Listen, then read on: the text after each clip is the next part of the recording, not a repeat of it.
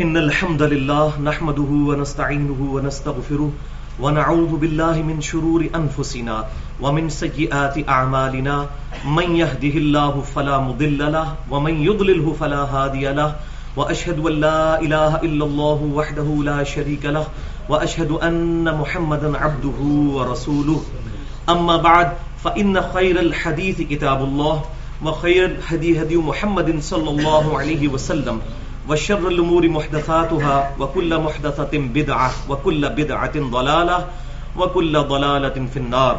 أعوذ بالله السميع العليم من الشيطان الرجيم من همزه ونفخه ونفثه. بسم الله الرحمن الرحيم. رب اشرح لي صدري ويسر لي أمري واحلل عقدة من لساني يفقهوا قولي. بسم الله الرحمن الرحيم. إن الله وملائكته يصلون على النبي يا أيها الذين آمنوا صلوا عليه وسلموا تسليما. اللهم صل على محمد وعلى آل محمد كما صليت على إبراهيم وعلى آل إبراهيم إنك حميد مجيد. اللهم بارك على محمد وعلى آل محمد كما باركت على إبراهيم وعلى آل إبراهيم إنك حميد مجيد. پچھلی دفعہ ہمارا جو درس تھا وہ سورۃ النساء آیت نمبر 113 کے اوپر مکمل ہوا تھا، لیکن اس میں ایک چیز مجھ سے سکپ ہو گئی، اور وہ یہ ہے کہ یہ جو کنکلوڈنگ پورشن ہے اس آیت کا 113 کا، بسم اللہ الرحمن الرحیم، وَأَنزَلَ اللَّهُ عَلَيْكَ الْكِتَابَ وَالْحِكْمَةَ، اور اتارا ہے اللہ تعالیٰ نے آپ پر، اتاری ہے کتاب اور حکمت، وَعَلَّمَكَ مَا لَمْ تَكُنْ تَعْلَمْ، اور آپ کو وہ علم سکھا دیا ہے جو آپ پہلے نہیں جانتے تھے. اور وہ علم کیسا ہے؟ وَكَانَ فَضْلُ اللَّهِ عَلَيْكَ عَظِيمًا، اور بے شک اللہ تعالیٰ کا آپ پر بہت بڑا فضل ہے. آپ صلی اللہ علیہ وسلم کو اللہ تعالیٰ نے وہ علوم سکھائے جو اور کسی کے حصے میں نہیں آئے. الرحمن علم القرآن خلق الانسان علمہ البیان، یہ پرٹیکولر نبی صلی اللہ علیہ وسلم کے بارے میں ہے. تو یہ آیت بھی جو انبیاء کرام علیہ السلام کو غیبی خبریں اللہ کی طرف سے عطا ہوتی ہیں اس پر ثبوت ہے، لیکن چونکہ میں اس کو پہلے ایڈریس کر چکا ہوں تقریباً 50 منٹ سورہ آل عمران کی آیت نمبر 179 کے تحت، وہ علیحدہ سے ہماری ریکارڈنگ جو ہے اختلافی مسائل کی حقیقت کیا ہے، ہماری جو ویب سائٹ ہے ahlsunnatpak.com اس کے اوپر رکھا ہوا ہے مسئلہ علم غیب. تو یہاں میں اس کو اتنی ڈیٹیل میں ایڈریس نہیں کروں گا. اب اللہ کا نام لے کر 114 نمبر آیت سے شروع کرتے ہیں. بسم اللہ الرحمن الرحیم. لا خیر فی کثیر من نجواہم، سرگوشیوں میں کوئی خیر نہیں ہوتی، اکثر دفعہ ایسا ہی ہوتا ہے. الا، مگر، من امر بصدقۃ، تین ایکسیپشن دے دی ہیں کہ ان تین معاملات میں سرگوشی کی جا سکتی ہے، چھپ کے بات کی جا سکتی ہے. تو یہ کانٹیکسٹ وہی چل رہا ہے پچھلا پورا رکوع جو منافقین نبی صلی اللہ علیہ وسلم کے خلاف پروپیگنڈا کرتے تھے چھپ کر. تو اللہ تعالیٰ فرماتا ہے تم راتوں کو جو سرگوشیاں کر رہے ہوتے ہو اللہ تعالیٰ کے علم میں ہے. تم ہمارے محبوب صلی اللہ علیہ وسلم سے تو چھپا سکتے ہو، صحابہ سے چھپا سکتے ہو، لیکن تمہاری منافقت اللہ سے چھپی ہوئی نہیں. اللہ اپنے محبوب صلی اللہ علیہ وسلم کو غیبی خبر عطا فرما دے گا اس معاملے میں. تو اس کے کنٹراسٹ کے طور پہ آ رہا ہے کہ بعض اوقات سرگوشی کرنا صحیح بھی ہوتا ہے، اور وہ تین ایکسیپشن ہے. الا من امر بصدقۃ، کہ اگر سرگوشی کی جائے صدقے کے بارے میں، کسی کو آپ ترغیب دلاتے ہیں علیحدہ میں کہ بھائی فلاں بندہ غریب ہے، چپ کر کے اس کی مدد کر دو، یا کوئی شخص سرگوشی میں ہی خاموشی کے ساتھ کسی کی مدد کر دیتا ہے، تو یہ اللہ تعالیٰ نے فرمایا کہ یہ سرگوشی جائز ہے. او معروف، یا پھر جو نیکی کی دعوت دی جاتی ہے، بھلائی کی بات کسی کو سمجھائی جاتی ہے، اس میں علیحدہ کر کے اس چیز سے بچتے ہوئے کہ کوئی شخص کسی دوسرے شخص کو علل اعلان سمجھائے تو اس میں یہ خدشہ ہے کہ وہ اپنی تذلیل اور انسلٹ فیل کرے گا، تو علیحدہ سے لے جا کر اس کو سرگوشی سے بات سمجھا دی جائے کہ بھائی یہ معاملہ ہے. اسی طریقے سے بعض اوقات جو ہے وہ آپ آبزرو کرتے ہیں کہ کوئی بھائی ہے نماز پڑھنے کے لیے آیا اور اس کا نالا جو ہے وہ لمک رہا ہے، تو آپ اس کو سرگوشی میں کہہ سکتے ہیں کہ بھائی یہ آپ سنبھال لیجئے، اس کو اپنے آزار کو ٹھیک کر لیجئے، اپنی شلوار ٹھیک کر لیں، بجائے اس کو الالان کہنے کے۔ تو یہ دوسری صورت۔ اور تیسری جو ہے وہ کلائمیکس ہے اس کا، او اصلاح بین الناس، یا لوگوں کے درمیان اگر اصلاح کی نیت ہو، صلح صفائی کروانی ہو۔ اب دو بندے آپس میں لڑے ہوئے ہیں، دو خاندان لڑے ہوئے ہیں، تو بجائے اس دشمنی کو بھڑکانے کے خاموشی کے ساتھ کسی کو علیحدہ لے جائیں، اس کو کہیں بھائی ہمیں پتا ہے کہ آپ اس وقت حق پہ ہو لیکن تھوڑا سا آپ ٹالریٹ کرو۔ ظاہر اس کے سامنے کہیں گے، دوسرے بندے کے سامنے تو کہے گا اس نے اس کی سپورٹ کر دی۔ تو اصلاح کی نیت سے کسی کو علیحدگی میں لے جائیں اور اس کو سرگوشی کر لیں، تو یہ سرگوشی بھی جائز ہے۔ آپ ذرا دیکھیں یہ کتاب زندگی ہے، کس لیول پہ جا کر سوشل ایشوز کو ایڈریس کیا جا رہا ہے۔ اور میں نے سورۃ النساء کے شروع میں بتایا تھا کہ یہ سورت پرٹیکولر جو ہے وہ سوشل ایشوز کو ایڈریس کرتی ہے، آئلی زندگی کو ایڈریس کرتی ہے۔ سبحان اللہ۔ وَمَن يَفْعَلْ ذَلِكَ ابْتِغَاءَ مَرْضَاتِ اللَّهِ، تو جو کوئی ایسی سرگوشیاں کرے گا خالصتاً اللہ کی رضا چاہنے کے لیے، اور کوئی اپنا پوشیدہ مقصد نہ ہو، اللہ کی رضا کے لیے، فَسَوْفَ نُؤْتِيهِ أَجْرًا عَظِيمًا، تو ان قریب ہم اس کو بہت بڑا اجر بھی دیں گے۔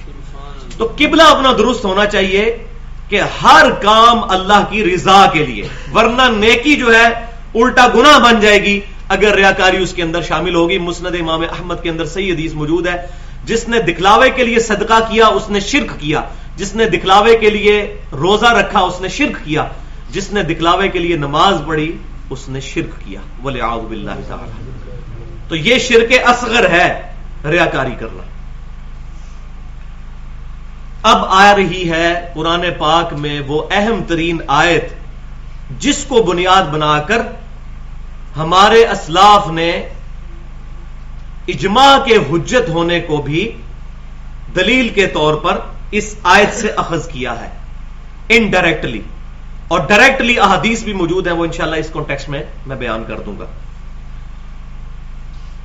وَمَن يُشَاقِقِ الرَّسُولَ مِن بَعْدِ مَا تَبَيَّنَ لَهُ الْهُدَى، جو کوئی بھی رسول اللہ صلی اللہ علیہ وسلم کی مخالفت کرے اس کے بعد کہ اس کے پاس ہدایت کی بات آ چکی ہے، یعنی نبی صلی اللہ علیہ وسلم کو اللہ تعالیٰ نے وحی کے ذریعے جو باتیں ارشاد فرمائیں وہ اس تک پہنچ چکی ہیں، اس کے باوجود کوئی کتاب و سنت کی مخالفت کرتا ہے،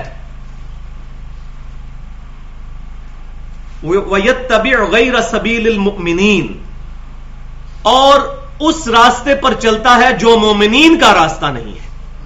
تو تعویل خاص کے اعتبار سے تو پرٹیکولر یہ صحابہ کرام علیہم رضوان کے بارے میں ہے کہ مومنین کا راستہ اختیار کرنا ہے، جو رسول اللہ صلی اللہ علیہ وسلم کی مخالفت کرے اور مومنین کی راہ چھوڑ دے، یعنی جس پر صحابہ کا اجماع ہو چکا ہے یا قیامت تک اہل حق جس پر اجماع کرتے رہیں گے تعویل عام کے اعتبار سے، اس راستے کو جو چھوڑ دے گا نولیہ ما تولا، تو ہم اسے پھیر دیں گے پھر وہ جس گمراہی میں پھرنے کے لیے خود تیار ہوا ہوا ہے، والعیاذ باللہ۔ اور یہ تو دنیا میں ہوگا، اور قیامت میں ونصلیہ جہنم، اور اسے ڈال دیں گے جہنم میں، وساءت مصیرا، اور یہ بہت بری جگہ ہے پلٹنے کی کہ کوئی جہنم میں جا کر پلٹے، والعیاذ باللہ تعالی۔ تو اس آیت سے تقلید ثابت نہیں ہوتی ہے، تقلید ہوتی تو ایک شخصیت کی بات ہوتی، اور وہ ایک شخصیت کی بات یہاں ہو رہی ہے نبی صلی اللہ علیہ وسلم، ان کی اتباع، ان کی بھی تقلید کا لفظ نہیں، تقلید ایک نٹوریس ورڈ ہے کہ اندھا دھن پیروی کرنا، اور ہم نبی صلی اللہ علیہ وسلم کی اندھا دھن پیروی نہیں کرتے، پوری علی وجہ بصیرت کرتے ہیں، جیسے سورہ یوسف میں آیا کہ اے محبوب صلی اللہ علیہ وسلم آپ فرما دیجئے میں اور میرے صحابہ پوری بصیرت کے ساتھ اس دین کے اوپر ہیں، اٹکل پچو چلا کر نہیں ہے۔ تو مومنین کا راستہ، اسی کو آپ ٹرانسلیٹ کر لیں سلف کا منہج، صحابہ، تابعین اور تبع تابعین، جو قرون اولا کا دور ہے، جو صحیح بخاری اور مسلم کی متفق علیہ حدیث ہے، سب سے بہتر زمانہ میرا، پھر میرے صحابہ کا، پھر ان کا جو ان کو دیکھیں، پھر ان کا جو ان کو دیکھیں، صحابہ، تابعین، تبع تابعین۔ اور اس کے بعد آپ صلی اللہ علیہ وسلم نے فرمایا جھوٹے لوگ پیدا ہوں گے، امانت میں خیانت کریں گے، جھوٹی گواہیاں دیں گے، جھوٹی قسمیں کھائیں گے۔ تو وہ مبارک دور وہ ہے مومنین کا راستہ، اور اس کے بعد بھی قیامت تک جو نئے معاملات آئیں گے ان پر جو اجماع ہوتا چلا جائے گا وہ حجت ہے. لیکن کوئی بھی اجماع صحابہ تابعین اور تبع تابعین کے اجماع سے ٹکرانا نہیں چاہیے, ادروائز وہ ایکسیپٹیبل نہیں ہوگا. یہ بات ہے سیدھی سی. تو یہ آیت ہے جس کو امام شافعی رحمۃ اللہ علیہ نے پرٹیکولر جو ائمہ میں سے بہت بڑے امام ہیں انہوں نے اجماع کے حجت ہونے پر پیش کیا. اس کے علاوہ بھی اہل سنت کی بھی اور اہل تشیع کی ساری آپ تفاسیر اٹھا کے دیکھ لیں, سب لوگوں نے اس آیت کو اجماع کے حجت ہونے پر دلیل قرار دیا ہے. تو اجماع کے حوالے سے میں تھوڑی سی گفتگو یہاں پر مناسب سمجھتا ہوں کہ اس آیت سے تو انڈائریکٹلی پتہ چلا, اب ڈائریکٹلی احادیث اس طرف اشارہ کرتی ہیں کہ امت کا اجماع حجت ہے. تو یہاں یہ بات یاد رکھیں, شروع میں کلیئر کر دوں کہ اہل سنت کی جو فکر ہے, فرقہ نہیں میں بات کر رہا, فکر, وہ چار چیزوں کو بنیاد سمجھتے ہیں. دو ایبسولوٹ ہیں اور دو ڈیرائیوڈ ہیں, جس کو میں نے نام دیا ہے اس ماڈرن دور میں اسلام کی ڈکشنری, جو انگریزی میں کہا جاتا ہے dictionary is always authority. But کے spelling B U T but ہے یا بی اے ٹی بٹ ہے یا بی او ٹی بٹ ہے, یہ ڈکشنری بتائے گی. ایک پی ایچ ڈی انگلش کہتا ہے بٹ کے spelling B A T but ہے, اور ایک پرائمری اسکول کا بچہ کہتا ہے بی یو ٹی بٹ, اس کی بات صحیح ہوگی, وہ پی ایچ ڈی کی بات غلط ہوگی. اسی طریقے سے اسلام میں بڑے سے بڑا اسکالر, بڑے سے بڑا عالم اور فاضل اگر کتاب و سنت کے خلاف بات کرتا ہے اس کی بات حجت نہیں ہوگی, وہ ڈکشنری کے خلاف ہے. تو اسلام کی ڈکشنری دو چیزوں پر ہے پرائمری طور پر ایبسولوٹ, وہ ہے اطیع اللہ و اطیع الرسول, اور اس پہ میں ڈیٹیل سے گفتگو کر چکا ہوں. گھنٹوں گھنٹوں کے لیکچرز میرے الحمدللہ یوٹیوب کے اوپر پڑے ہوئے ہیں اور اہل سنت پاک .com پہ بھی. وہ آج اس کا موقع نہیں ہے کہ میں اس کو بیان کروں. بس وہ ایک حدیث المستدرک للحاکم کی صحیح سند کے ساتھ کتاب العلم چیپٹر میں انٹرنیشنل نمبرنگ کے مطابق 318 نمبر حدیث کے حجۃ الوداع کے موقع پر امام کائنات سید الاولین والآخرین شفیع المذنبین رحمۃ للعالمین سیدنا و مولانا امام اعظم محمد رسول اللہ صلی اللہ علیہ وسلم نے فرمایا, میں اپنے بعد تم میں دو ایسی چیزیں چھوڑ کر جا رہا ہوں, ان کو مضبوطی سے پکڑ لو گے کبھی گمراہ نہیں ہوگے. ایک اللہ کی کتاب اور دوسرے اس کے رسول صلی اللہ علیہ وسلم کی سنت. تو یہ ہے دو ایبسولوٹ سورسز. اب کتاب اور سنت ہی نے ہمیں ایک تیسری چیز کے بارے میں بتایا کہ وہ بھی حجت ہے, اور وہ ہے اجماع امت. وہ بھی کتاب و سنت کی طرح ہی حجت ہے, کیونکہ کتاب و سنت کو ماننا اجماع کو ماننا, اجماع کو ماننا کتاب و سنت کو ماننا. البتہ جو چوتھی چیز ہے اجتہاد, وہ آپشنل ہے, وہ آپس میں اختلاف ہو سکتا ہے اور وہ اس کی خوبصورتی ہے. پوری امت کے لیے کسی ایک بندے کا اجتہاد ماننا ضروری نہیں ہے. اجتہاد ہر بندے کا اپنا اپنا ہے, وہ آگے حدیثیں بھی انشاءاللہ آ جائیں گی. تو پہلی حدیث المستدرک للحاکم میں کتاب العلم چیپٹر میں صحیح سند کے ساتھ انٹرنیشنل نمبرنگ کے مطابق 399 نمبر حدیث ہے. عبداللہ بن عباس رضی اللہ تعالیٰ عنہ کہتے ہیں کہ نبی صلی اللہ علیہ وسلم نے بیان فرمایا کہ میری امت کبھی بھی گمراہی پر جمع نہیں ہوگی, تم جماعت کو لازم پکڑ لو, جماعت پر اللہ کا ہاتھ ہے, جماعت پر اللہ کا ہاتھ ہے. اب اللہ کے ہاتھ کے لیے یہ مثال نہیں پیش کی جا سکتی ایسے کر کے, یہ بدعت ہو جائے گا. لیس کمثلہ شیء, اللہ کی مثل کوئی شے نہیں. اللہ عرش پر مستوی ہے اپنی شان کے لائق, اللہ ہماری شارک سے قریب ہے اپنی شان کے لائق. جماعت پر اللہ کا ہاتھ ہے. یہ وہ جماعت نہ سمجھیں یہ جو جماعتیں آج کل بنی ہوئی ہیں, ہر بندہ جو اپنی پارٹی لادا کر کے وہ کہتا ہے کہ جماعت پہ اللہ کا ہاتھ ہے. مسلمانوں کی جماعت, مسلمانوں کی فکر, صحابہ تابعین تبع تابعین کا اجماع. دوسری حدیث المعجم الکبیر طبرانی کے اندر موجود ہے صحیح سند کے ساتھ ابن عمر رضی اللہ تعالیٰ عنہ سے, سیم ہی الفاظ ہیں تھوڑے سے فرق کے ساتھ, کہ نبی صلی اللہ علیہ وسلم نے فرمایا کہ اللہ تعالیٰ میری امت کو کبھی بھی گمراہی پر جمع نہیں ہونے دے گا. یعنی پوری امت ایک بات پہ اکٹھی نہیں ہوگی, ایسی کوئی بات کہ جو گمراہی پر مبنی ہو. تم جماعت کو لازم پکڑ لو, جماعت پر اللہ کا ہاتھ ہے.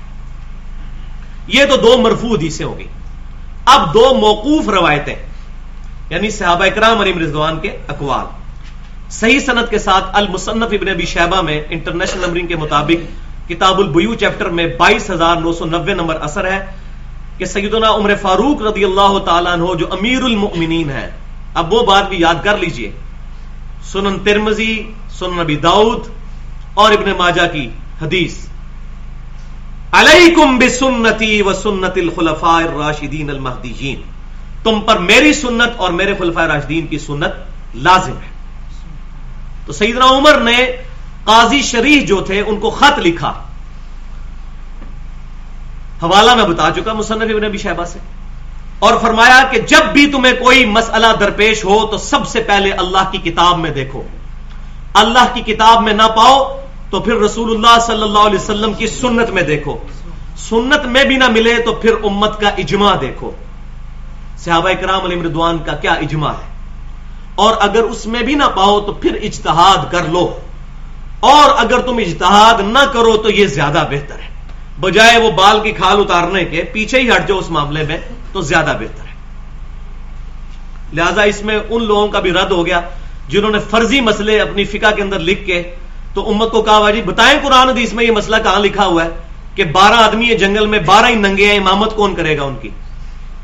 تو الحمدللہ قرآن و سنت میں اس طرح کی بے حیا باتیں تو نہیں لکھی ہوئی ہوں گی.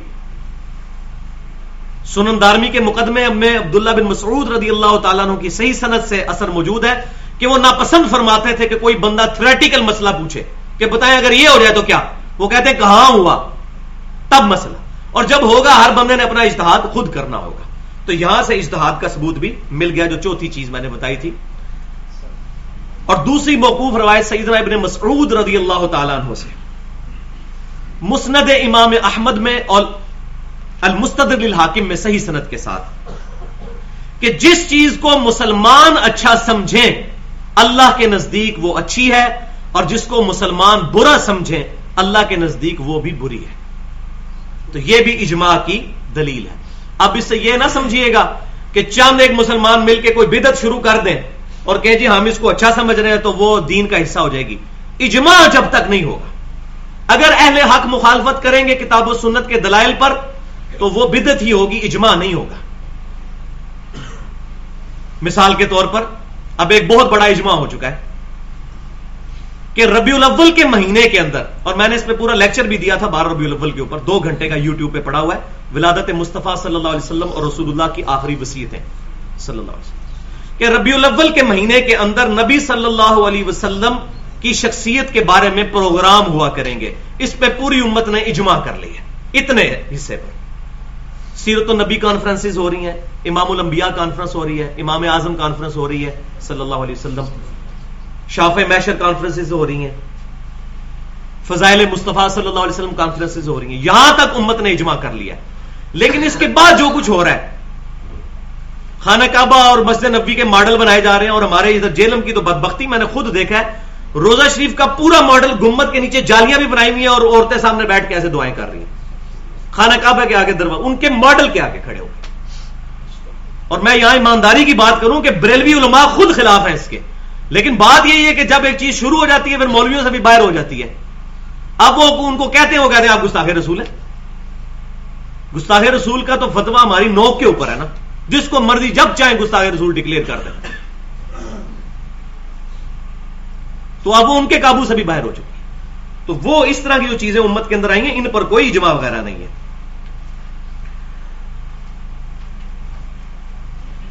اب 3 پوائنٹ میں نے اس میں ایڈریس کرنے ہیں. پہلا تو میں ایڈریس کر چکا ہوں، اس کو دوبارہ ریپیٹ کر دیتا ہوں کہ اسلام کی جو ڈکشنری ہے وہ 4 چیزوں پر ہے. اس میں سے 2 ایبسولوٹ ہیں، 2 ڈیرائیوڈ ہیں. ایبسولوٹ قرآن و سنت اور ڈیرائیوڈ اجماع اور اجتہاد. اور اس میں سے بھی اجماع کی جو پرائورٹی ہے وہ قرآن و سنت کے اندر ہی داخل ہے، اجتہاد الگ سے ہے. وہ پوری امت کے لیے کسی ایک بندے کا ماننا ضروری نہیں ہے. پوائنٹ نمبر 2 اس کے اندر یہ ہے کہ قرآن و سنت تو قیامت تک فکس رہیں گے، اجماع بھی فکس رہے گا. صحابہ تابعین تبع تابعین کے اجماع کو آج کوئی نہیں بدل سکتا، سیدھی سی بات ہے. البتہ اجتہاد والے جو معاملات ہیں وہ وقت کے ساتھ ساتھ چیزیں سمجھ آنا شروع ہوتی ہیں تو لوگ اجتہاد کرتے ہیں اس کے اوپر. ہر زمانے میں لوگ کریں گے، اجماع بھی ہر زمانے میں ہوگا، لیکن کوئی ایسا اجماع ہم قبول نہیں کریں گے جو صحابہ تابعین اور تبع تابعین سے ٹکراتا ہوگا. یہ میں نے پہلے بتا دیا کہ پہلے 300 سال کی گارنٹی پروفٹ نے خود دی ہے صلی اللہ علیہ وآلہ وسلم. اور اس میں ایک کڑوی بات بھی ہے جس کو اگر تحمل سے سنیں گے تو سمجھ آ جائے گی. وہ یہ ہے کہ صحابہ کرام علیہم رضوان کا بھی اجماع حجت ہوگا. انڈیویجول کسی صحابی کی رائے بھی حجت نہیں ہوگی جب تک کہ صحابہ کرام علیہم رضوان اس پر اتفاق نہ کر لیں. اگر کسی صحابی کی رائے سامنے آئی اور صحابہ کرام میں آپس میں اختلاف ہو گیا پھر ہم جمہور کو دیکھیں گے. اگر کسی صحابی کی انڈیویجول رائے سامنے آئی اور صحابہ نے اختلاف نہ کیا, ان کی اکیلے رائے, اس کے خلاف کوئی بات موجود نہیں ہے, تو وہ بھی پھر اجماع ہی تصور ہوگی. تو اس معاملے میں بعض لوگ سمجھتے ہیں کہ یہ کوئی صحابہ کی گستاخی, ایسا نہیں ہے. آپ صلی اللہ علیہ وسلم نے بھی کیا فرمایا کہ علیکم بسنتی وسنت الخلفاء الراشدین. جامعہ ترمذی, سنن ابی داؤد اور سنن ابن ماجہ کی یہ حدیث ہے. خلفاء راشدین کی سنت نبی صلی اللہ علیہ وسلم کے بعد وہ لازم ہے. کیوں؟ تمام صحابہ کی سنت نہیں. وہ جو حدیث پیش کرتے ہیں نا کہ جی میرے صحابہ ستاروں کی مانند ہے, جس کی پیروی کرو گے کامیاب ہو جاؤ گے, اس کے تمام ترک جو ہے وہ محدثین کی نظر میں ضعیف ہے. وہ لاجیکلی بھی غلط ہے, وہ میں ابھی آج ثابت بھی کر دیتا ہوں. صحابہ کرام کی ہم جوتیوں کی خاک کے بھی برابر نہیں ہے. لیکن وہی بات ہے کہ عیسیٰ علیہ السلام کو ہم مانتے ہیں لیکن ان کو ہم اللہ کا بندہ مانتے ہیں, اللہ کا بیٹا نہیں مانیں گے. صحابہ کرام کو ہم مانتے ہیں, صحابہ ہی مانتے ہیں, نبی کے درجے پہ نہیں ان کو رکھیں گے. ائمہ کرام کو ہم مانتے ہیں لیکن ان کو صحابہ کے درجے پہ نہیں رکھیں گے. ہر بندے کا اپنا اپنا لیول ہے, اتنی ہی اس کی عزت کرنی ہے, نہ اس میں غلو کرنا ہے اور نہ توہین کرنی ہے. تو خلفاء راشدین کا اجماع حجت ہے. کیوں؟ اس پہ میں نے غور کیا تو مجھے ایک بات کھلی. وہ اس لیے کہ خلیفہ راشد جب بھی کوئی بات کرے گا پبلکلی رپورٹ ہو جائے گی, کیونکہ اوپن نہیں ہوگی. صحابی کسی کونے میں جا کے کوئی بات کر دے, وہ پبلک میں تو نہیں آئے گی. خلیفہ راشد جو ہے وہ پبلکلی لوگوں کے سامنے موجود ہے. اگر وہ کوئی غلط بات بھی کرے گا تو اس کو ٹوکنے والے لوگ موجود ہوں گے, لہذا اگر اس کی غلطی ہوگی تو وہ اصلاح کر لے گا. کہ یہ ایسے معاملات موجود ہیں, جامعہ ترمذی میں صحیح سند کے ساتھ موجود ہے. سیدنا عمر فاروق رضی اللہ تعالیٰ عنہ نے اپنے مبارک دور میں حج تمتع پہ پابندی لگا دی تھی. تو ان کا اپنا بیٹا عبداللہ بن عمر رضی اللہ تعالیٰ عنہ, انہوں نے بغاوت کی. انہوں نے کہا نبی صلی اللہ علیہ وسلم نے جب اس کی اجازت دی ہے تو جس بات میں نبی صلی اللہ علیہ وسلم کوئی حکم ارشاد فرمائے تو میرے باپ کا نہیں حکم مانا جائے گا اس معاملے میں. انہوں نے بغاوت کی, سیدنا عمر نے اپنا ڈیسیژن واپس لے لیا. رپورٹ ہو گیا تھا نا. اسی طریقے سے صحیح بخاری اور مسلم کی متفق علیہ حدیث ہے, سیدنا عثمان غنی رضی اللہ تعالیٰ عنہ نے اپنے مبارک دور میں بھی حج تمتع پہ پابندی لگا دی. تو سیدنا علی نے خط لکھا سیدنا عثمان کو, وہ خط بخاری مسلم میں موجود ہے. یہ روایت چھپائی ہوئی ہے لوگوں نے. عبداللہ بن عمر کی تو سارے بتاتے ہیں, یہ کوئی نہیں بتاتا, حالانکہ یہ بخاری مسلم میں. اور سیدنا عثمان کو سیدنا علی نے لکھا, میں کسی بھی شخص کی وجہ سے نبی صلی اللہ علیہ وسلم کی سنت نہیں چھوڑ سکتا, چاہے آپ ہی کیوں نہ ہو. سیدنا عثمان بھی پیچھے ہٹ گئے. خود سیدنا علی, صحیح بخاری کے اندر موجود ہے, مرتدین کو انہوں نے زندہ جلوا دیا آگ میں. تو ابن عباس رضی اللہ تعالیٰ عنہ نے کہا کہ اے امیر المومنین, یہ آپ نے کیا کیا؟ نبی صلی اللہ علیہ وسلم نے تو انسان کو آگ میں جلانے سے منع فرمایا ہے, اور فرمایا ہے کہ یہ آگ کی سزا اللہ کے ساتھ خاص ہے. اللہ اپنے بندوں کو یہ سزا دے سکتا ہے, مخلوق کو یہ سزا نہیں دے سکتی. تو جامعہ ترمذی میں آگے ڈیٹیل موجود ہے. سیدنا علی نے رجوع کر لیا, انہوں نے نہیں آگے سے حدیث سنائی علیکم بسنتی و سنت الخلفاء الراشدین کہ میں خلیفہ راشد ہوں تو میری سنت پہ عمل کرو. ظالم لوگ تیسری اور چوتھی صدی کے مولویوں کے بارے میں ہمیں کہہ رہے ہیں ہم ان کے اندھا دھن پیروی کرنی شروع کر دیں, اور صحابہ کرام تو خلفاء راشدین کے بارے میں نہیں تھے کرتے اندھا دھن پیروی. وہاں تو حدیث بھی موجود ہے. امام حنیفہ, امام شافعی, امام احمد بن حنبل, امام مالک کے بارے میں تو حدیث بھی کوئی نہیں موجود بائی نیم. ان بزرگوں کی ہم توہین نہیں کرتے, الحمدللہ ان کی اسلام کے لیے خدمات ہے, لیکن ان بزرگوں کے نام پر جو فرقے بنائے گئے ہیں ہم ان کی مخالفت کرتے ہیں. ہمیں حضرت عیسیٰ علیہ السلام سے کوئی دشمنی نہیں ہے, ان کے نام کے اوپر جو کرسچینٹی نے ان کے بارے میں ڈیوینٹی کلیم کر دی, ہمیں اس سے اختلاف ہے. تو یہ مسئلہ بھی میں نے الحمدللہ اس حوالے سے کلیئر کر دیا. اب پوائنٹ نمبر 3 اس کے اندر کہ اجماع اہل حق کا ہوگا. اگر اہل باطل اہل حق کی مخالفت کریں گے وہ اجماع ایکسیپٹیبل نہیں ہوگا. مثال کے طور پر صحیح بخاری اور مسلم کی متفق علیہ حدیث ہے کتاب استتابت المرتدین حروریہ کے بارے میں، خوارج کے بارے میں، وہ سیدنا علی کو کافر کہتے تھے، معاذ اللہ استغفر اللہ، کہتے تھے 3 ایکسز آف ایول ہے، علی، معاویہ اور عمر بن عاص رضی اللہ عنہم اجمعین، اور تینوں کو قتل کرنے کا انہوں نے پروگرام بنایا. بائی چانس سیدنا علی ہی اس دن باہر آئے تھے نماز کے لیے، باقی 2 آئے نہیں، وہ بچ کے سیدنا علی کو شہید کر دیا. وہ شہید کرنے والا وہ کافر نہیں تھا، سیدنا عمر کے دور میں اس نے بڑی فتوحات کی ہوئی تھی ابن ملجم نے، لیکن تعویل کی غلطی لگ گئی تھی اس کو، اور سیدنا علی کے قربان جائیں. سیدنا علی نے خوارج کے ساتھ جنگ کی، نہروان پہ شکست فاش دی، پھر خوارج کے جنازے بھی خود پڑھائے. تو لوگوں نے کہا یہ تو آپ کو کافر کہتے تھے، انہوں نے فرمایا یہ مجھے کافر سمجھتے تھے نا، میں تو ان کی تکفیر نہیں کرتا. آج لوگ اللہ عنہ باتھ روموں میں لکھا ہوا شیعہ کافر، فلانا کافر، فلانا کافر. ظلم کی انتہا ہے. اہل قبلہ اور اہل کلمہ کی غلطی پوائنٹ آؤٹ ضرور کریں آپ، اس پہ آپ کو حق حاصل ہے، لیکن اس کی تکفیر کرنا یہ ظلم ہے، یہ خوارج کا طریقہ ہے. اب خوارج کئی معاملات میں صحابہ کرام سے ہٹ گئے تھے، تو انہوں نے اگر مخالفت کی تو اس سے اجماع نہیں ٹوٹے گا.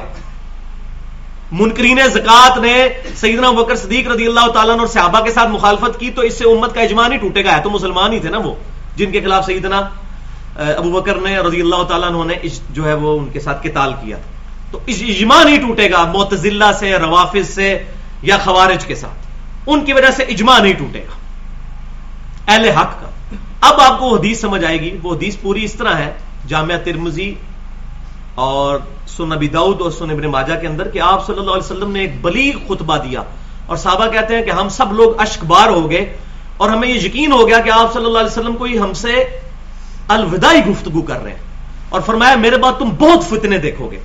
اس وقت علیکم بسنتی و سنت الخلفاء الراشدین المہدیین، میری سنت اور میرے خلفاء راشدین کی سنت کو لازم پکڑ لینا. بڑے اختلاف تم دیکھو گے. الحمدللہ جب بھی اختلاف ہوا ہے ہم خلفاء راشدین کے ساتھ ہیں، چاہے منکرین زکات والا معاملہ ہو، ہم سیدنا ابوبکر صدیق رضی اللہ تعالیٰ عنہ کے ساتھ ہیں. سیدنا عثمان کے دور کے اندر ان مسلمانوں کا خروج سیدنا عثمان کے خلاف اجتہادی غلطی کی وجہ سے ہو، باغیوں کا، ہم ان کو کافر نہیں کہتے، لیکن سیدنا عثمان کے ساتھ ہے. اسی طریقے سے سیدنا علی کے خلاف جو خوارج نے خروج کیا یا اجتہادی غلطی کی وجہ سے سیدہ عائشہ رضی اللہ تعالیٰ عنہ یا سیدنا معاویہ رضی اللہ تعالیٰ عنہ نے خروج کیا، ہم ان تمام معاملات کے اندر سیدنا علی کے ساتھ ہیں. اور اس میں ہمارا پورا ریسرچ پیپر بھی چھپ چکا ہوا ہے الحمدللہ، رافضیت، ناسبیت اور یزیدیت کا تحقیقی جائزہ. تو ہم علیکم بسنت و سنت الخلفاء الراشدین المہدیین ہیں، ان کے ساتھ ہیں الحمدللہ. اب اس ٹاپک کے آخر میں 17 مثالیں میں پیش کروں گا اجماع کی، جو کتاب و سنت سے ثابت نہیں، اجماع ہی اس کے لیے ایک دلیل ہے ہمارے پاس. 17 کا فگر میں نے اس لیے چوز کیا کہ دن رات میں فرض رکعتوں کی تعداد 17 ہے، اور 17 بھی پھر 2 حصوں میں ڈیوائڈ ہے. 12 جو ہیں وہ پرانے مسائل ہیں، اور 5 اس دور کے 14ویں اور 15ویں صدی کے اجماع ہیں، میں آپ کو بتاؤں گا انشاءاللہ. اور 12 اور 5 کی نسبتیں بھی موجود ہیں الحمدللہ. تو پہلی مثال اجماع کی وہ ہے، سیدنا علی رضی اللہ تعالیٰ عنہ نے جب 6 مہینے کے بعد سیدنا ابوبکر صدیق رضی اللہ تعالیٰ عنہ کی بیعت کر لی، تو سیدنا ابوبکر صدیق رضی اللہ تعالیٰ عنہ کی خلافت کے اوپر اجماع ہو گیا صحابہ کا، سیدنا علی کے بیعت کرنے کے بعد. وہ پوری ڈیٹیل بخاری مسلم میں موجود ہے، اس میں دونوں طرف سے جو ہے وہ ایسے معاملات ہو گئے تھے. سیدنا ابوبکر نے بھی معذرت کی سیدنا علی سے، سیدنا علی نے بھی معذرت کی سیدنا ابوبکر سے. وہ ڈیٹیل ہے، وہ آج موضوع نہیں ہے. تو یہ پہلی مثال ہے اجماع کی، کیونکہ نبی صلی اللہ علیہ وسلم نے اپنا خلیفہ کسی کو نہیں بنایا، آپ نے تو قرآن کو بنایا تھا. صحیح بخاری اور مسلم کی متفق علیہ حدیث ہے. صحیح بخاری میں کتاب المغازی چیپٹر میں انٹرنیشنل نمبرنگ کے مطابق 4460 نمبر حدیث، نبی صلی اللہ علیہ وسلم کے وفات کے چیپٹر میں، کہ عبداللہ بن ابی اوفا رضی اللہ تعالیٰ عنہ سے طلحہ رحمۃ اللہ علیہ نے پوچھا کیا رسول اللہ صلی اللہ علیہ وسلم نے اپنا وصی کسی کو بنایا تھا؟ تو انہوں نے کیٹاگوریکل ڈینائی کیا کہ نہیں، البتہ آپ صلی اللہ علیہ وسلم نے ہمیں اللہ کی کتاب پر چلتے رہنے کی وصیت فرمائی تھی. تو یہ ہے وصی، کیونکہ آپ صلی اللہ علیہ وسلم کا وصی قیامت تک کے لیے ہونا چاہیے. ادروائز تو آپ صلی اللہ علیہ وسلم کا اگر وسیع پرسنالٹیز ہوں گی تو وقت کے ساتھ ساتھ ختم ہوتی چلی جائیں گی. تو یہ ہے وسیع کتاب اللہ. تو صحابہ کا اجماع یہ پہلا اجماع ہوا سیدنا ابوبکر صدیق رضی اللہ تعالیٰ عنہ کی خلافت کے اوپر. دوسرا اجماع اسی کانٹیکسٹ میں اس کو آپ شامل کر لیں کہ اس پہ بھی اجماع ہے کہ خلافت راشدہ 30 سال تک ہے. وہ حدیث بھی موجود ہے. اس کے بعد ملوکیت ہے, خلافت راشدہ نہیں ہے. دوسرا اجماع ہے قرآن پاک کو کتابی شکل میں ایک جگہ پر لے کر آنا. اس کا آغاز کیا سیدنا ابوبکر صدیق رضی اللہ تعالیٰ عنہ نے, اور اس کا کنکلوژن ہوا پھر سیدنا عثمان رضی اللہ تعالیٰ عنہ کے مبارک دور کے اندر, مصحف عثمانی. یہ دوسرا اجماع. تیسرا اجماع کہ صحابہ کی مرسل روایتیں حجت ہیں. مرسل کہتے ہیں عربی میں چھوٹا ہوا, جس کا واسطہ چھوٹا ہوا ہو. یعنی اگر صحابی نبی صلی اللہ علیہ وسلم کو کوٹ کیے بغیر اپنے ریفرنس سے کوئی بات ان کے پہنچے کہ سیدنا ابوبکر نے فرمایا یا سیدنا عمر نے فرمایا, اور نبی صلی اللہ علیہ وسلم کو مینشن نہ کریں, تو وہ بھی حجت ہوگی تا وقت ہے کہ اس میں اختلاف نہ آ جائے. اختلاف آ جائے گا تو پھر حجت نہیں رہے گی. چوتھا اجماع قرآن پاک پہ اعراب لگانا. یہ صحابہ کے اینڈ دور میں ولید بن عبد الملک کے حکم سے حجاج بن یوسف ظالم اور فاسق شخص کی ذمہ داری لگائی اس نے. اس وقت ظاہر ہے کہ وہی تھا, رسپانسبلٹی اس کی لگی, تو اس نے قرآن پاک پہ اعراب لگائے تاکہ جو نیو مسلمز ہیں جو عربی نہیں جانتے ان کو قرآن پاک پڑھنے میں آسانی ہو. اس پر اجماع ہو گیا. پانچواں اجماع جو 30ویں صدی کے اندر آ کے ہوا ہے, یہ مسئلہ صحابہ تابعین تبا تابعین میں آپ کو نہیں ملے گا. وہ ہے کہ قرآن پاک غیر مخلوق ہے, اللہ کا کلام ہے, یہ حادث نہیں قدیم ہے. یہ معتزلہ کا فتنہ جب اٹھا, انہوں نے کہا قرآن اللہ نے پیدا کیا ہے, تو پھر اس کے خلاف امام اہل سنت امام احمد بن حنبل رحمۃ اللہ علیہ المتوفى 241 ہجری وہ کھڑے ہوئے الحمدللہ. اور حالانکہ اس وقت وہ اکیلے ہی تھے, باقی لوگ ان کے ساتھ اس طرح شامل نہیں ہوئے, مخالفت تو نہیں کی, لیکن وہ مجاہد بندہ اکیلا ڈٹا رہا, اور آج الحمدللہ پوری امت نے اجماع کیا ہے. کیا اہل سنت, کیا اہل تشیع. اور الحمدللہ ہماری خوش قسمتی ہے کہ قرآن پاک پہ بھی اجماع ہے. یہ جو مشہور ہے پبلک کے اندر کہ شیعہ کے کوئی 40 پارے ہیں, یہ سب جھوٹ ہے بھائی. یہی قرآن ایران سے بھی چھپ رہا ہے, یہ جو سعودی عرب سے چھپ رہا ہے, یہی مصحف, ایک ہی کاپی رائٹس ہے. اور طلحہ یاسین نے جو لکھا ہوا ہے وہ ایران والوں نے بھی لیے ہوئے ہیں, سعودی عرب والوں نے بھی. یہ پبلک کے اندر باتیں مشہور ہیں. وہ قرات کے اختلافات کو قرآن کی تعریف مانتے ہیں. قرات کا اختلاف تو ہماری بخاری کے اندر بھی موجود ہے, وہ ڈفرنٹ چیز ہے. قرآن پاک 7 قرات کے اندر نازل ہوا ہے, لیکن ہے یہی مصحف. لیکن ہمیں کبھی توفیق نہیں ہوگی کہ ہم کبھی شیعہ کے مکتبے سے قرآن کھول کے دیکھ ہی لیں کہ ان کا قرآن کیا ہے. اسی طریقے سے شیعہ کو پٹی پڑھائی ہوئی ہے کہ جی اہل سنت جو ہے یہ اہل بیت کو نہیں مانتے, معاذ اللہ استغفر اللہ. تو یہ مولویوں کے ہاتھ چڑھا ہوا ہے دین سارا, ایک دوسرے کے خلاف نفرتیں پھیلائی ہوئی ہیں. چھٹا اجماع جو ہے وہ تراویح کا پورا مہینہ جماعت کے ساتھ پڑھنا. نبی صلی اللہ علیہ وسلم سے ثابت نہیں, سیدنا ابوبکر صدیق سے ثابت نہیں, سیدنا عمر کے شروع کے دور میں ثابت نہیں ہے. ڈیٹیل کے ساتھ میں نے اس کو ایڈریس کیا رمضان والے اپنے لیکچر میں, جو 20 نمبر اختلافی مسئلہ موجود ہے اہل سنت پاک .com پہ, 20 تراویح والا, کہ 20 تراویح کے بارے میں کیا ہے معاملہ, تراویح کی اصل تعداد کتنی ہے, اور ارمین میں کیوں 20 تراویح ہوتی ہیں اور کیا مسئلہ ہے, اس کو میں نے ڈیٹیل سے اس میں ایڈریس کیا. تو تراویح پورا مہینہ جماعت کے ساتھ پڑھنا, اس پہ صحابہ کا اجماع ہوا ہے. لیکن یہ نہیں ہے کہ یہ فرض ہے یا واجب ہے, گھر بھی پڑھ سکتے ہیں. اجماع کی یہی خوبصورتی ہے, اجماع کبھی کتاب و سنت کے خلاف نہیں ہوگا. اگر یہ اجماع ہو جاتا نا, معاذ اللہ استغفر اللہ, کہ جس نے گھر پڑھی اس کی تراویح نہیں ہے, پھر ہم اس اجماع کو نہ مانتے. اور یہ کبھی نہیں ہوگا کہ اجماع جو ہے وہ کتاب و سنت کے خلاف ہو. یہ بعض لوگوں نے پکھنڈ مچایا ہوا ہے, وہ مناظروں کے اندر کہتے ہیں جی ہم اس اجماع کو نہیں مانتے جو کتاب و سنت کے خلاف ہو. یہ اسی طرح ہے جی ہم اس مچھلی کو نہیں مانتے جو ہوا میں رہتی ہو. مچھلی رہتی پانی میں, اجماع ہمیشہ ہوتا ہی کتاب و سنت کے حق میں. حضور گارنٹی دے رہے ہیں کبھی خلاف نہیں ہوگا. آپ کس طرح کہہ سکتے ہیں اجماع خلاف ہو جائے گا؟ آپ یہ ضرور کہہ سکتے ہیں کہ آپ یہ دعویٰ کریں کہ فلاں معاملے میں اجماع نہیں ہے, یہ آپ کو حق حاصل ہے, کوئی اختلافی قول لے آئیں. لیکن یہ نہیں ہے کہ جس پہ اتفاق ہو چکے آپ کہیں گے جی میں نہیں اس کو مانتا, کتاب و سنت میں نہیں لکھا ہوا, جیسا کہ بعض غیر مقلدین کرتے ہیں. غیر مقلد اور اصحاب الحدیث یا اہل سنت میں فرق ہے. ہم نہ غیر مقلد ہیں اور نہ مقلد ہیں معاذ اللہ. ہم قرآن پاک کو اور سنت کو صحابہ تابعین تبع تابعین سلف کے منہج کے اوپر مانتے ہیں, ایک انڈیویجول کے پیچھے نہیں چلتے. سلف کا فہم لے کے سب کے سب کا. ایک انڈیویجول کو تو غلطی لگ سکتی ہے, اجماع کو غلطی نہیں لگے گی, وہ نبی صلی اللہ علیہ وسلم کو اللہ تعالیٰ نے گارنٹی دی ہے. ساتواں یہ ہے ذرا تھوڑا سا لطیفہ, وہ ہے بھینس کا حلال ہونا. یہ اکثر آپ سوال سنتے ہوں گے اہل بدعت سے, جی بھینس بتائیں کہاں حلال ہے قرآن و سنت سے, اور بھائی اجماع ہے. کہتے ہیں جی 1 لاکھ روپیہ دیں گے بھینس کا حلال ہونا ثابت کریں, ہم 2 لاکھ روپیہ دیں گے آپ بھینس کا حرام ہونا ثابت کریں. جس کے بارے میں حرام کا حکم نہیں آیا امت نے اجماع کیا, اور بےچارے یہ چونکہ علمی طور پہ اتنے پڑھے لکھے لوگ نہیں ہوتے تو ان کو یہ بات پتا نہیں ہے کہ عرب کے اندر جانور ہوتا ہے گائے, وہی جانور جب ہمارے سب کانٹیننٹ برصغیر میں آتا ہے تو وہ بھینس ہے. ہر علاقے کے جانور مختلف ہوتے ہیں, پہاڑی بکرا, چھترے والا بکرا اور دوسرے عام بیتل بکرے, فرق ہے بھائی. آپ کو کہنے بتاؤ جی بیتل بکرا اور چھتر, یہ تو آپ امام حنیفہ سے بھی نہیں دکھا سکتے تھے, انہوں نے کہ ان کو پتا ہوگی یہ قسم ہے. تو بکری کی قسم, اس طرح گائے کی قسم میں ہی بھینس بھی داخل ہے. اس میں کون سی راکٹ سائنس ہے کہ فلاں نے آ کے بتایا؟ قرآن پاک میں آیا ہے کہ مویشی آپ کے لیے حلال ہے. جتنے مویشی ہوں گے, کتنی قسمیں ہوں گی, چاہے قرآن و سنت میں ان کا نام نہ بھی آئے ہوں تب بھی وہ حلال ہوں گے.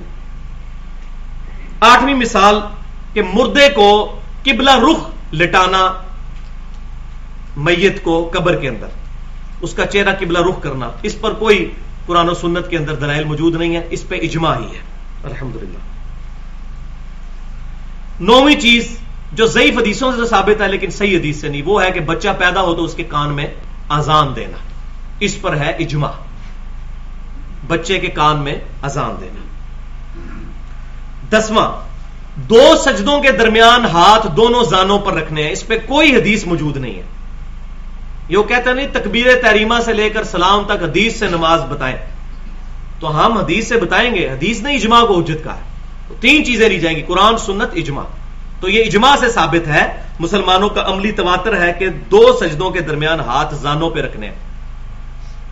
تشہد کا تو حدیثیں موجود ہے کہ زانوں پہ رکھنی, اس کے بارے میں نہیں ہے. اور اس میں میرا اپنا بھی اس معاملے میں اجماع یہ ہے, میں سمجھتا ہوں کہ رکوع کے بعد ہاتھ چھوڑنے پر. یہ چند عرب کے لوگ ہیں جنہوں نے یہ معاملات اٹھائے, اور وہیں شیخ البانی نے ان کے خلاف لکھ بھی دیا کہ بدعۃ نجدیۃ, یہ نجدیوں کی بدعت ہے رکوع کے بعد ہاتھ باندھنا.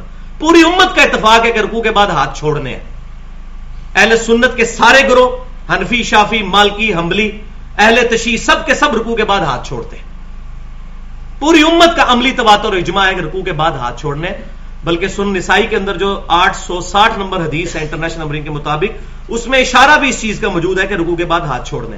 ایک علیحدہ سے علمی بحث ہے, اس میں بھی اجماع ہے. 11واں یہ ہے کہ کہکہ لگانے سے وضو ٹوٹ جاتا ہے, کہکہ لگانے سے نماز ٹوٹ جاتی ہے. وضو کے بارے میں اختلاف ہے, حنفی کہتے ہیں ٹوٹ جاتا ہے, ہم اس میں سمجھتے ہیں کہ وہ ضعیف روایتیں ہیں. بل اجماع ادھر تک تو موجود ہے کہ کوئی شخص نماز میں کہکہ لگا لے تو اس کا جو نماز والا معاملہ ہے وہ ختم ہو جائے گا, نماز دوبارہ سے شروع کرے گا. 12واں اجماع یہ ہے جو بھی بعد میں ہوا, 3ری, 4تھی, 5ویں صدی ہجری, بلکہ 6ٹھی تک جا کے ہوا, وہ ہے کہ صحیح بخاری اور مسلم کی تمام متفقن احادیث جو ہے, متفقن علیہ احادیث پرٹیکولر, اور صحیح بخاری اور مسلم کی علیحدہ علیحدہ سے بھی متفقن علیہ تو ہے ہی ہیں, علیحدہ سے جو متصل الاسناد مرفوع احادیث ہیں, اقوال نہیں, تعلیقاً روایتیں نہیں, صرف مرفوع احادیث بخاری اور مسلم کی, وہ تمام کی تمام قطعی الصحت ہے. شاہ ولی اللہ دہلوی رحمۃ اللہ علیہ نے حجت اللہ البالغہ میں اس پر اجماع لکھا ہے. یہ تو ہوگی 12 مثالیں ہمارے پرانے دور سے. اب نئے دور کی 5 مثالیں, یعنی مثال نمبر 13, وہ 14ویں صدی اور 15ویں صدی کے اندر ابھی بالکل لیٹسٹ اجماع ہوا ہے کہ قادیانی فرقہ اسلام سے خارج ہے. چاہے غلام احمد قادیانی دجال کو وہ پیغمبر مانتا ہو, چاہے غلام احمد قادیانی دجال کو وہ امتی نبی مانتا ہو یا مجدد مانتا ہو اس کذاب کو, وہ دار اسلام سے خارج ہے. اس پہ اجماع ہے. قادیانی فرقہ یہ اسلام سے خارج ہے. یہ اجماع جو ہے ابھی 14ویں اور 15ویں صدی کے اندر آ کے ہوا ہے. مثال نمبر 14 ہے کرنسی نوٹ کے اوپر. احادیث میں تو یہی ملتا ہے کہ آپ نے بکریوں کی زکات دینی ہے تو اس میں سے بکریاں دینی ہیں, سونے کی زکات دینی ہے تو اس میں سے سونا ہی توڑ کے دینا ہے, چاندی کی زکات دینی ہے چاندی دینی ہے. لیکن سونا چاندی ان بکریوں ان تمام چیزوں کے عوض نوٹ کی شکل میں بھی زکات دی جا سکتی ہے، اس پہ بھی امت کا اجماع ہے. قرآن و سنت میں ظاہر ہے یہ بات ہی کو نہیں موجود ہوگی. اب جو لوگ کہتے ہیں جی ہم مقلد ہیں تو امام حنیفہ سے دکھائے نا کرنسی نوٹ کا، ان کو بھی نہیں پتا ہوگا. اجماع جو اللہ تعالیٰ نے رکھ دیا ہے، آپ کو مسئلہ کیا ہے؟ اجماع ہوگا، اجتہاد آپشنل ہوگا. تو اجماع ہوا ہے کرنسی نوٹ کے اندر بھی آپ زکات دے سکتے ہیں. 15 نمبر مثال، اس پر بھی اجماع ہوا ہے کہ قالین والی جو مسجدیں ہیں ان میں جوتیاں لے کے نہیں جانی. ویسے احادیث درجنوں موجود ہیں بخاری مسلم کے اندر، باقی سنن اربعہ کے اندر، کہ نبی صلی اللہ علیہ وسلم سے جوتیوں سمیت نماز پڑھنا بھی ثابت ہے. ابھی بھی ہمارے جو فوجی حضرات ہیں سیاچن میں جوتیوں سمیت ہی نماز پڑھتے ہیں، نماز ہو جاتی ہے. لیکن جن مسجدوں میں قالین بچھے ہوئے ہیں، صفائی کا اہتمام ہے، ان مسجدوں کے لیے یہ مسئلہ نہیں ہے. جنازہ گاہ میں آپ جوتیوں سمیت پڑھیں بے شک، وہاں تو قالین تو نہیں ہوتا، وہ اوپن میدان میں جنازے ہوتے ہیں یا عید کی نمازیں ہوتی ہیں. اگر اس طرح کا مسئلہ ہو، اگر دریے اور قالین نہ بچھے ہوئے ہوں تو جوتیوں سمیت پڑھ سکتے ہیں. لیکن اس پہ اجماع ہو گیا ہے کہ اگرچہ وہ حدیثیں موجود ہیں لیکن یہ اجماع ہے کہ قالین والی مسجد میں جوتی لے کے نہیں آئیں گے، گندی جوتی. ہاں اگر بالکل صاف جوتی ہے، جیسے آج سے 20 25 30 سال پہلے طواف کعبہ کے دوران اتنی زمین تپ جاتی تھی جب تک وائٹ ماربل نہیں لگا تھا تو لوگ علیحدہ سے نئے جوڑے لے جاتے تھے. بالکل وہ علیحدہ سے طواف کے لیے انہوں نے جوڑے رکھے ہوتے تھے. جس طرح آج ہم موزے بھی پہنتے ہیں بھی جوتوں کی ایک شکل ہے، وہ آپ پہن سکتے ہیں لیکن وہ باہر نہ آپ ان کو استعمال کریں. تو اس پہ بھی اجماع ہے. 16واں اجماع وہ ہے لاؤڈ سپیکر کے اندر نماز. پہلے تو مولوی پنجے جھاڑ کے پیچھے پڑ گئے تھے لاؤڈ سپیکر کے. شیخ اشرفی تھانوی صاحب بھی، ہم ان کی نیت پہ نہیں شک کرتے، مطلب انہوں نے خالصتاً اللہ کی رضا کے لیے ایسا فتویٰ دیا ہوگا کہ یہ شیطانی آواز ہے.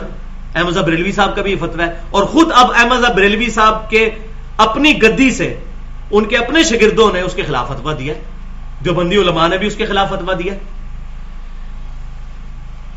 تو لاؤڈ سپیکر کے اوپر بھی اجماع ہو چکا ہے کہ لاؤڈ سپیکر میں نماز پڑھائی جا سکتی جب پبلک زیادہ ہو.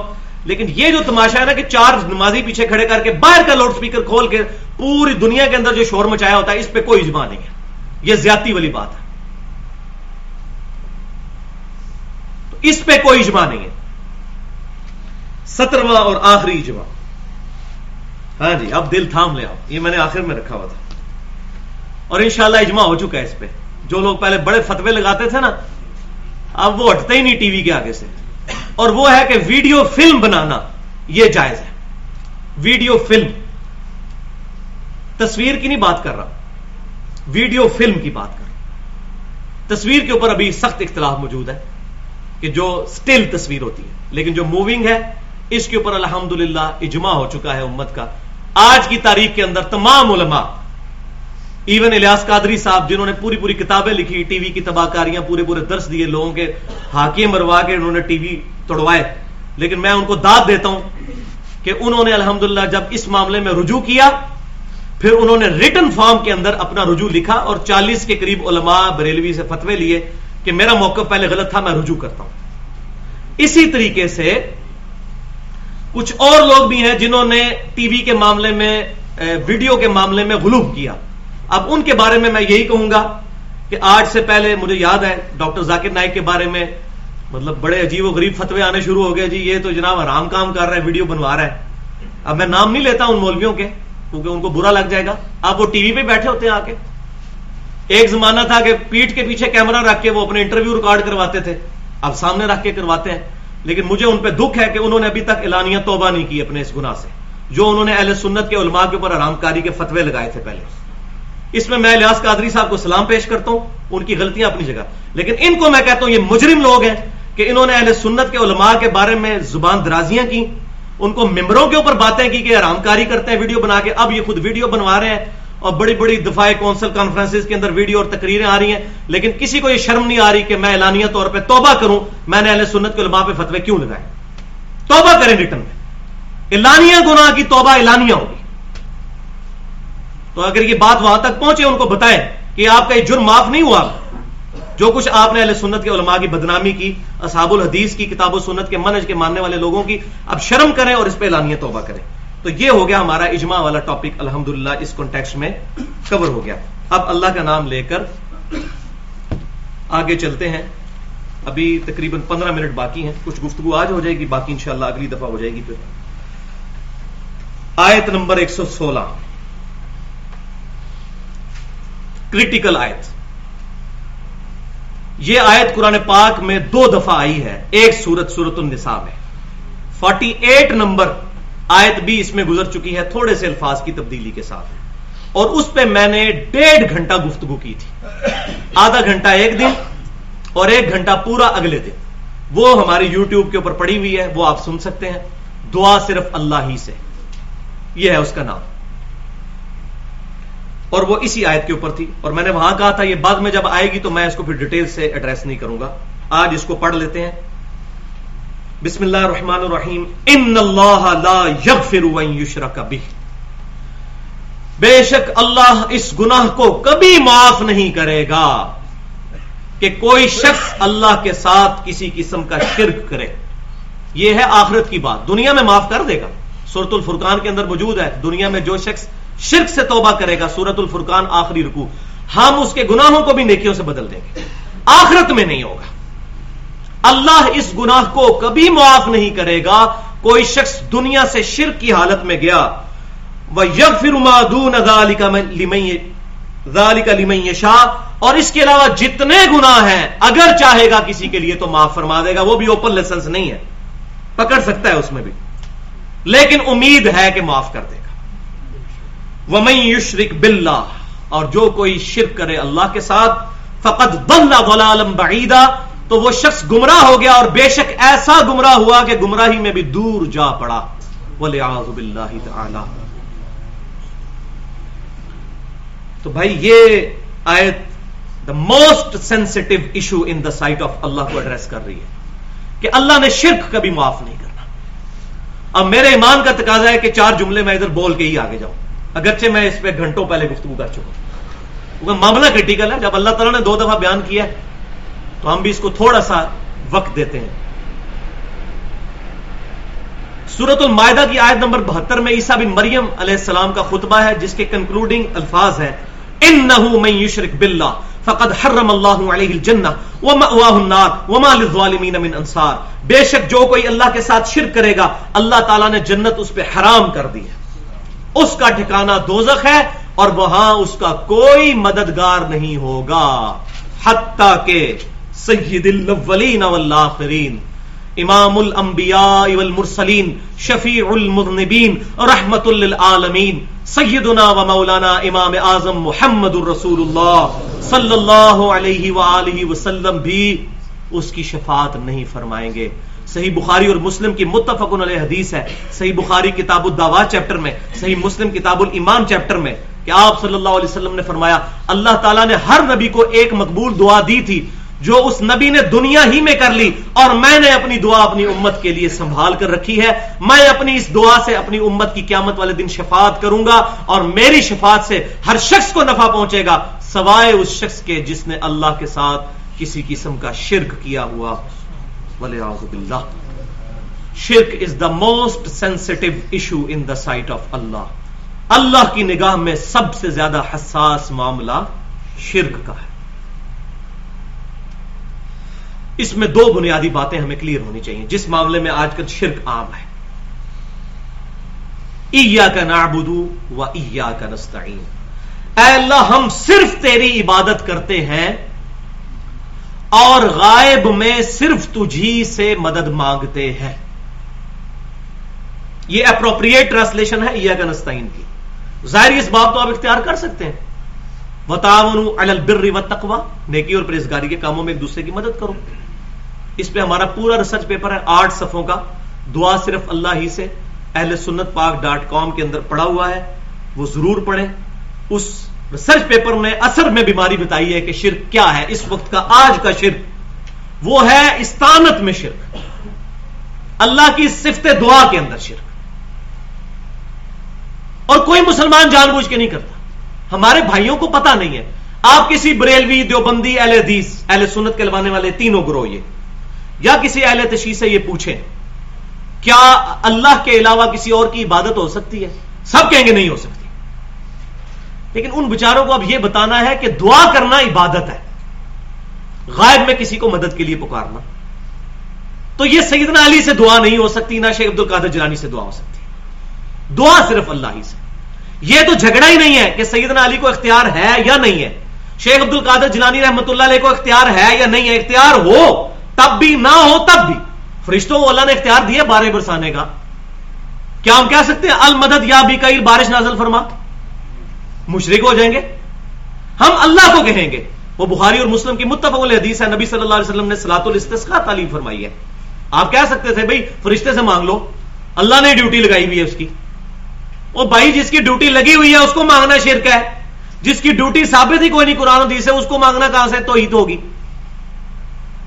غائب میں نہیں پکاریں گے. ظاہر اس باب میں سیدنا علی آج موجود ہوں، ہم یا علی مدد کہیں گے ان کو سامنے سے. نبی صلی اللہ علیہ وسلم نے غزوہ خیبر کے موقع پر یا علی مدد کیا، لیکن سیدنا علی موجود تھے، وہ بھی اللہ کے شیر اور امیر حمزہ بھی اللہ کے شیر.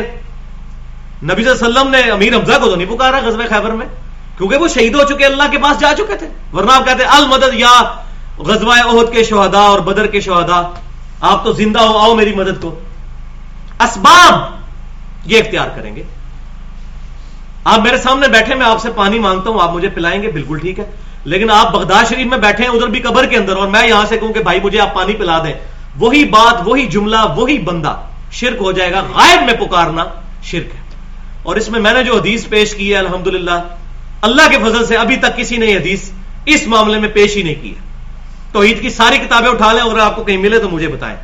میں نے کمر توڑ کے رکھ لی ہے ان لوگوں کی کہ بخاری اور مسلم کی متفق علیہ حدیث ہے، جب صحابہ کرام کو دھوکے سے شہید کیا گیا 70 صحابہ کو، انہوں نے مرتے وقت کہا تھا اے اللہ ہمارے نبی کو ہمارے حال کی خبر کر دے، ہم اپنے رب سے مل گئے اور ہم اللہ سے راضی، اللہ ہم سے راضی، ہم نے تیرے نبی کا دین نہیں چھوڑا. نبی صلی اللہ علیہ وسلم مدینہ شریف میں موجود ہے، انہوں نے یہ نہیں کہا کہ یا رسول اللہ صلی اللہ علیہ وسلم آپ کا دین ہم نے نہیں چھوڑا. اللہ کو کہا کہ اے اللہ آپ ہمارا پیغام پہنچا دیں.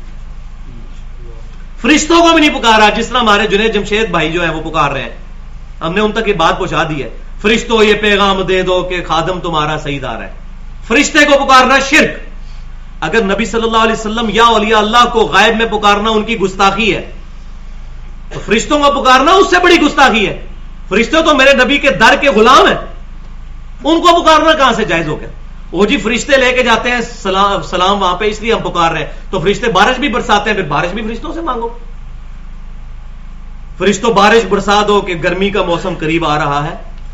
اب لیکن کیسے سمجھ آئے؟ مولوی بیچ میں گھسا ہوا ہے، وہ کہتے ہیں جی اتنے بڑے دیوبند کے مفتی ہیں، مفتی سعید صاحب انہوں نے لکھی ہے، اتنے بڑے بڑے علماء پاگل ہیں. تو علماء بھی اپنے ہی پیارے لگتے ہیں. اور دوسری طرف حال یہ ہے کہ المحنت المفنت جب لکھی، اس کے مقدمے میں شیخ ذکریہ سہارنپوری کے مرشد خلیل احمد سہارنپوری نے لکھا کہ احمد بریلوی اور ان کے ماننے والے شیطان ہیں، یہ شیطانی لشکر ہم دیوبندیوں پہ حملہ آور ہوا ہے، ولیعوذ باللہ تعالی. وہاں شیطان کہہ دیا ان کو.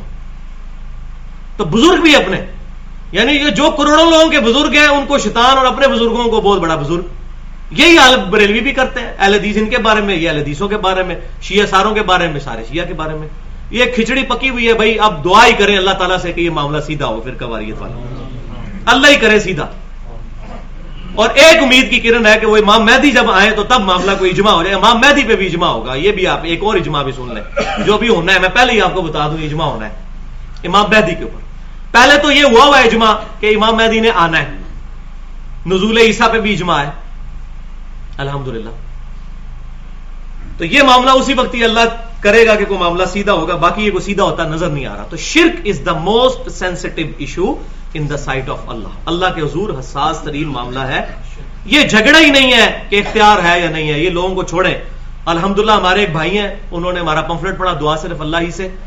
7 شیعہ بھائیوں کو انہوں نے دعوت دی. یہ شیعہ کافر لکھنا اور فلاں لکھنا یہ بڑا آسان کام ہے، کیونکہ گناہ کرنا آسان ہوتا ہے نا. قرآن پاک کے حروف تہجی مسجدوں میں لکھے ہوئے ہیں، استنجے خانوں میں. کافر بھی نہیں لکھ سکتے. کاف الف را یہ قرآن کے حروف تہجی ہیں، باتھ روموں میں لکھا ہوا ہے. یہ کام ہم کر رہے ہیں. اب مجھے غامدی صاحب کی بات بہت پسند ہے، اگرچہ کئی معاملات میں مجھے ان سے اختلاف ہے، لیکن اس دور کے اندر جس طرح پڑھے لکھے لوگوں کے اندر ان کی بات پہنچی ہے، ان کو سمجھانے کا سلیقہ ہے ماشاءاللہ، وہ ان کا خاص ہے. انہوں نے بہت پیاری بات کی تھی قادیانیت کے خلاف گفتگو کرتے ہوئے. انہوں نے فرمایا تھا کہ میں تو قادیانیت کو کسی صورت حق پہ نہیں مانتا، میں تو کشف و کرامت کو بھی ختم نبوت کے خلاف مانتا ہوں، جو کہ آپ لوگ مانتے ہو، جو لوگ اکثریت مانتے ہیں. کشف فضائل مال میں بھی لکھا ہوا ہے. تو انہوں نے کہا آپ کشف کا نام لے کے ختم نبوت کا جنازہ نکالتے ہو، میں تو اس کو بھی نہیں مانتا. تو میرے ہاں قادیانیت کے لیے کوئی نرم گوشہ نہیں ہے، لیکن کیا قادیانیوں کو کافر کہہ دینے کے بعد ہماری ذمہ داری ختم ہو جائے گی؟ نہیں. اگر اس میں انہوں نے جملہ بولا ہے، وہ آئیکن پڑا ہوا ہے یوٹیوب پہ، غامدی سٹانس آن قادیانیت، انہوں نے کہا کہ اگر ہم نے صحیح طریقے سے ان تک دعوت پہنچائی ہوتی تو ان کی آنے والی نسلیں اسلام میں داخل ہو چکی ہوتی، لیکن ہمارے غلط رویوں نے ان کو اپنے دین کے اوپر محکم کر دیا، جو بگڑا ہوا دین ان کا. باقی کتاب و سنت کو تو وہ مانتے ہیں، بس ان تک پہنچانا ہے کہ بھئی یہ جو آپ کو دھوکہ، میں نے ان کے پمفلٹ پڑھے ہیں، وہ بخاری مسلم سے حدیثیں لکھی ہوتی، لیکن وہی بات ہے کہ وہ چیزیں پوری نہیں لکھی ہوتی، تو علمی طریقے سے ان پر غلطی واضح کریں. تو ہمارے ایک بھائی نے دعا صرف اللہ سے پمفلٹ پڑھ کے 7 شیعہ بھائیوں کو کراچی کے اندر چائے کی میٹنگ پہ بٹھایا اور ان کا کہ آپ کو میں مسلمان سمجھتا ہوں، اہل قبلہ سمجھتا ہوں، آپ بھی مجھے مسلمان سمجھے. ایک مسلمان کو سمجھانے لگا ہے. کیا سمجھانے لگا ہے؟ انہوں نے کہا ہمارا اتفاق ہے غدیر خم کی حدیث پہ، جو صحیح مسلم میں بھی موجود ہے، 4 روایتیں، 6225، 6226، 6227، 6228، یہ ہم نے اپنے منج پہ بھی لکھی ہوئی ہے کہ غدیر خم پہ آپ صلی اللہ علیہ وسلم نے فرمایا تھا 2 بھاری چیزیں. پہلی چیز اللہ کی کتاب ہے، اس میں ہدایت ہے، اس میں نور ہے، تم اللہ کی کتاب کو پکڑو، اپنا تعلق اس کے ساتھ مضبوط کرو. اللہ کی کتاب اللہ کی رسی ہے، جو اس کو پکڑے گا وہ ہدایت پہ ہوگا، جو چھوڑ دے گا وہ گمراہ ہوگا. اور دوسری چیز میرے اہل بیت ہے، ان کے پکڑنے کے بارے میں نہیں فرمایا، فرمایا اہل بیت کے ساتھ اس نے سلوک کرنا. تو انہوں نے کہا کہ ہم اہل بیت کو الحمدللہ ان کے ساتھ جن لوگوں نے ڈائریکٹلی زیادتیاں کی، چاہے عبید اللہ ابن زیاد ہو یا انڈائریکٹلی یزید بن معاویہ ہو، ہم ان سے کوئی محبت نہیں کرتے، ان کا معاملہ اللہ کے سپرد کرتے ہیں. ہم الحمدللہ حسینی ہیں، اہل بیت کے ماننے والے ہیں. ہم جس طریقے سے سیدنا حسین کے دشمنوں کے خلاف ہیں، اس طرح حضرت عائشہ کے بارے میں جو زبان درازی کرتا ہے، سیدہ عائشہ بھی اہل بیت میں شامل ہے، تو ان کے ساتھ بھی ہم جو ہے محبت نہیں کرتے. تو اس نے کہا کہ اہل بیت والا معاملہ تو ہمارا کامن ہے، اصول کافی میں بھی موجود، مسلم میں بھی. تو کتاب اللہ کو تو ہم شروع کریں، پہلا صفحہ ہی پڑھ لیں کہ نعبد و ایاک نستعین. پھر انہوں نے اسی طرح سمجھایا جیسے میں نے سمجھایا، وہ 1-1.5 گھنٹے میں ساری مثالیں دے کے، اور آج اس کا کچھ حصہ میں نے بیان کیا کہ اصل یہ جھگڑا ہے ہی نہیں. اصل جھگڑا یہ ہے کہ سیدنا علی کو اختیار ہو تب بھی ان کو پکارنا جو ہے وہ شرک ہے. غائب میں ان سے دعا نہیں کر سکتے، ان سے دعا نہیں کر سکتے، دعا اللہ ہی سے ہوگی. سیدنا علی نے بھی اللہ سے ہی دعا کی. الحمدللہ ان 7 بھائیوں نے کہا کہ ہم آج کے بعد یا علی مدد کوئی کہے یا نہ کہے، ہم نہیں کہیں گے آج کے بعد یا علی مدد. آپ کی باتوں سے ہم اس کو غلط کہیں یا نہ کہیں، لیکن ہم اس رزلٹ پہ ضرور پہنچ گئے ہیں کہ ہم نے یہ خود نہیں کرنا، یہ خطرے سے خالی نہیں ہے. یہ ہے بھائیوں دعوت کی برکتیں. تو اللہ تعالیٰ ہمیں کتاب و سنت اور اجماع کی تعلیمات کو عام کرنے کی توفیق عطا فرمائے. جو میں نے آج حق بات بیان کی، اللہ تعالیٰ ہمارے دلوں میں راسخ فرمائے. اگر کوئی غلط بات میرے منہ سے نکل گئی، اللہ تعالیٰ ہمارے دلوں سے معاف کر دے. اور آج ساتھ ہی اناؤنسمنٹ سن لیں، اگلی دفعہ مشکل ترین ٹاپک میں نے انشاءاللہ ایڈریس کرنا ہے، اور وہ تقریباً 1 گھنٹے کا ہوگا، کیونکہ اگلی آیت 119 نمبر آ رہی ہے کہ جو لوگ اللہ کی خلقت کو بدل دیتے ہیں. اس کے اندر ڈیٹیل کے ساتھ میں انشاءاللہ عرض کروں گا. عورتیں جو یہ بال کٹواتی ہیں، اس کے کیا شرعی حکم ہے، جائز ہے ناجائز ہے، کہاں تک جائز کہاں تک ناجائز. پھر اس کے غیر ضروری بالوں کے بارے میں، داڑھی کا مسئلہ، داڑھی کی فرضیت، کس حد تک رکھنا ضروری ہے، ٹھیک ہے. اسی طریقے سے جو ہے وہ داڑھی کی زیادہ سے زیادہ مقدار کتنی ہونی چاہیے، کم سے کم کتنی ہونی چاہیے، داڑھی کی اہمیت کیا ہے، غیر ضروری بالوں کے بارے میں، پلاسٹک سرجری کے بارے میں. اسی طریقے سے کسی کا دانت ٹوٹ جائے تو کیا سونے کا دانت لگوا سکتا ہے، وگ لگانا کیسا ہے، بالوں کے جوڑے میں جو ہے وہ بال لگانا کیسا ہے. یہ اتنے مسائل ہیں جو ابھی تک کتابوں میں تو ماشاءاللہ کافی علماء نے ایڈریس کر دی ہیں، تقریر کی شکل میں، درس کی شکل میں نہیں. انشاءاللہ میں نے بڑی محنت کے ساتھ تیار کیا ہے. میرا خیال تھا آج میں کور کروں گا، لیکن وہ مجھے نظر نہیں آیا، کیونکہ وہ ٹاپک بھی 40-50 منٹ کا ہوگا. تو اگلی دفعہ اپنی، جس طرح آج ماشاءاللہ 100 سے زیادہ لوگ بیٹھے ہوئے، تو اپنی حاضری کو یقینی بنائیں، لوگوں کو لے کر آئیں. دعوت کا کام میرے اکیلے کی ذمہ داری نہیں ہے، ہم سب نے کرنا ہے انشاءاللہ تعالی. اور اپنے نبی صلی اللہ علیہ وسلم کے لیے سٹانس لیتے ہوئے ہم نے اب آپ صلی اللہ علیہ وسلم کی دعوت پہنچانی ہے، بجائے اپنے گلی محلوں میں، گھروں میں بیٹھ کے جو ہے اور مسجدوں میں بیٹھ کے دوسرے فرقوں کے خلاف چیخنے کے. ان کو دعوت دیں، یہ کام ہے ہمارا کرنے کا. اور آخر میں کنکلوڈ کرتا ہوں، صحیح بخاری اور مسلم کی متفق علیہ حدیث ہے، سیدنا علی رضی اللہ تعالیٰ عنہ کو جب نبی صلی اللہ علیہ وسلم نے غزوہ خیبر کے موقع پر بھیجا تھا، آپ صلی اللہ علیہ وسلم نے نصیحت فرمائی تھی، اے علی پہلے دعوت پیش کرنا. گردن نہ اتار دینا ان کی، جا کے پہلے ان کو دعوت پیش کرنا. اگر تیری وجہ سے ایک بندے کو بھی ہدایت مل گئی تیرے لیے سرخ اونٹوں سے بہتر ہے. تو سیدنا علی رضی اللہ تعالیٰ عنہ کو حضور صلی اللہ علیہ وسلم نے آخری بالکل سٹانس کے طور پہ بھیجا. کتنا غصہ تھا، 17-18 دن ہو گئے خیبر نہیں فتح ہو رہا، لیکن نبی صلی اللہ علیہ وسلم نے دعوت کا اس وقت بھی معاملہ نہیں چھوڑا. سیدنا علی نے بھی جب خوارج کے خلاف سیدنا ابن عباس کو بھیجا تو فرمایا پہلے دعوت پیش کرنا، اور پھر دعوت سے وہ تقریباً 12,000 خارجی جو ہے توبہ کر کے سیدنا علی کے پاس واپس آ گئے. دعوت کی برکتیں. سبحانک اللہم بحمدک اشہد ان لا الہ الا انت استغفرک واتوب الیک وما علینا الا البلاغ المبین.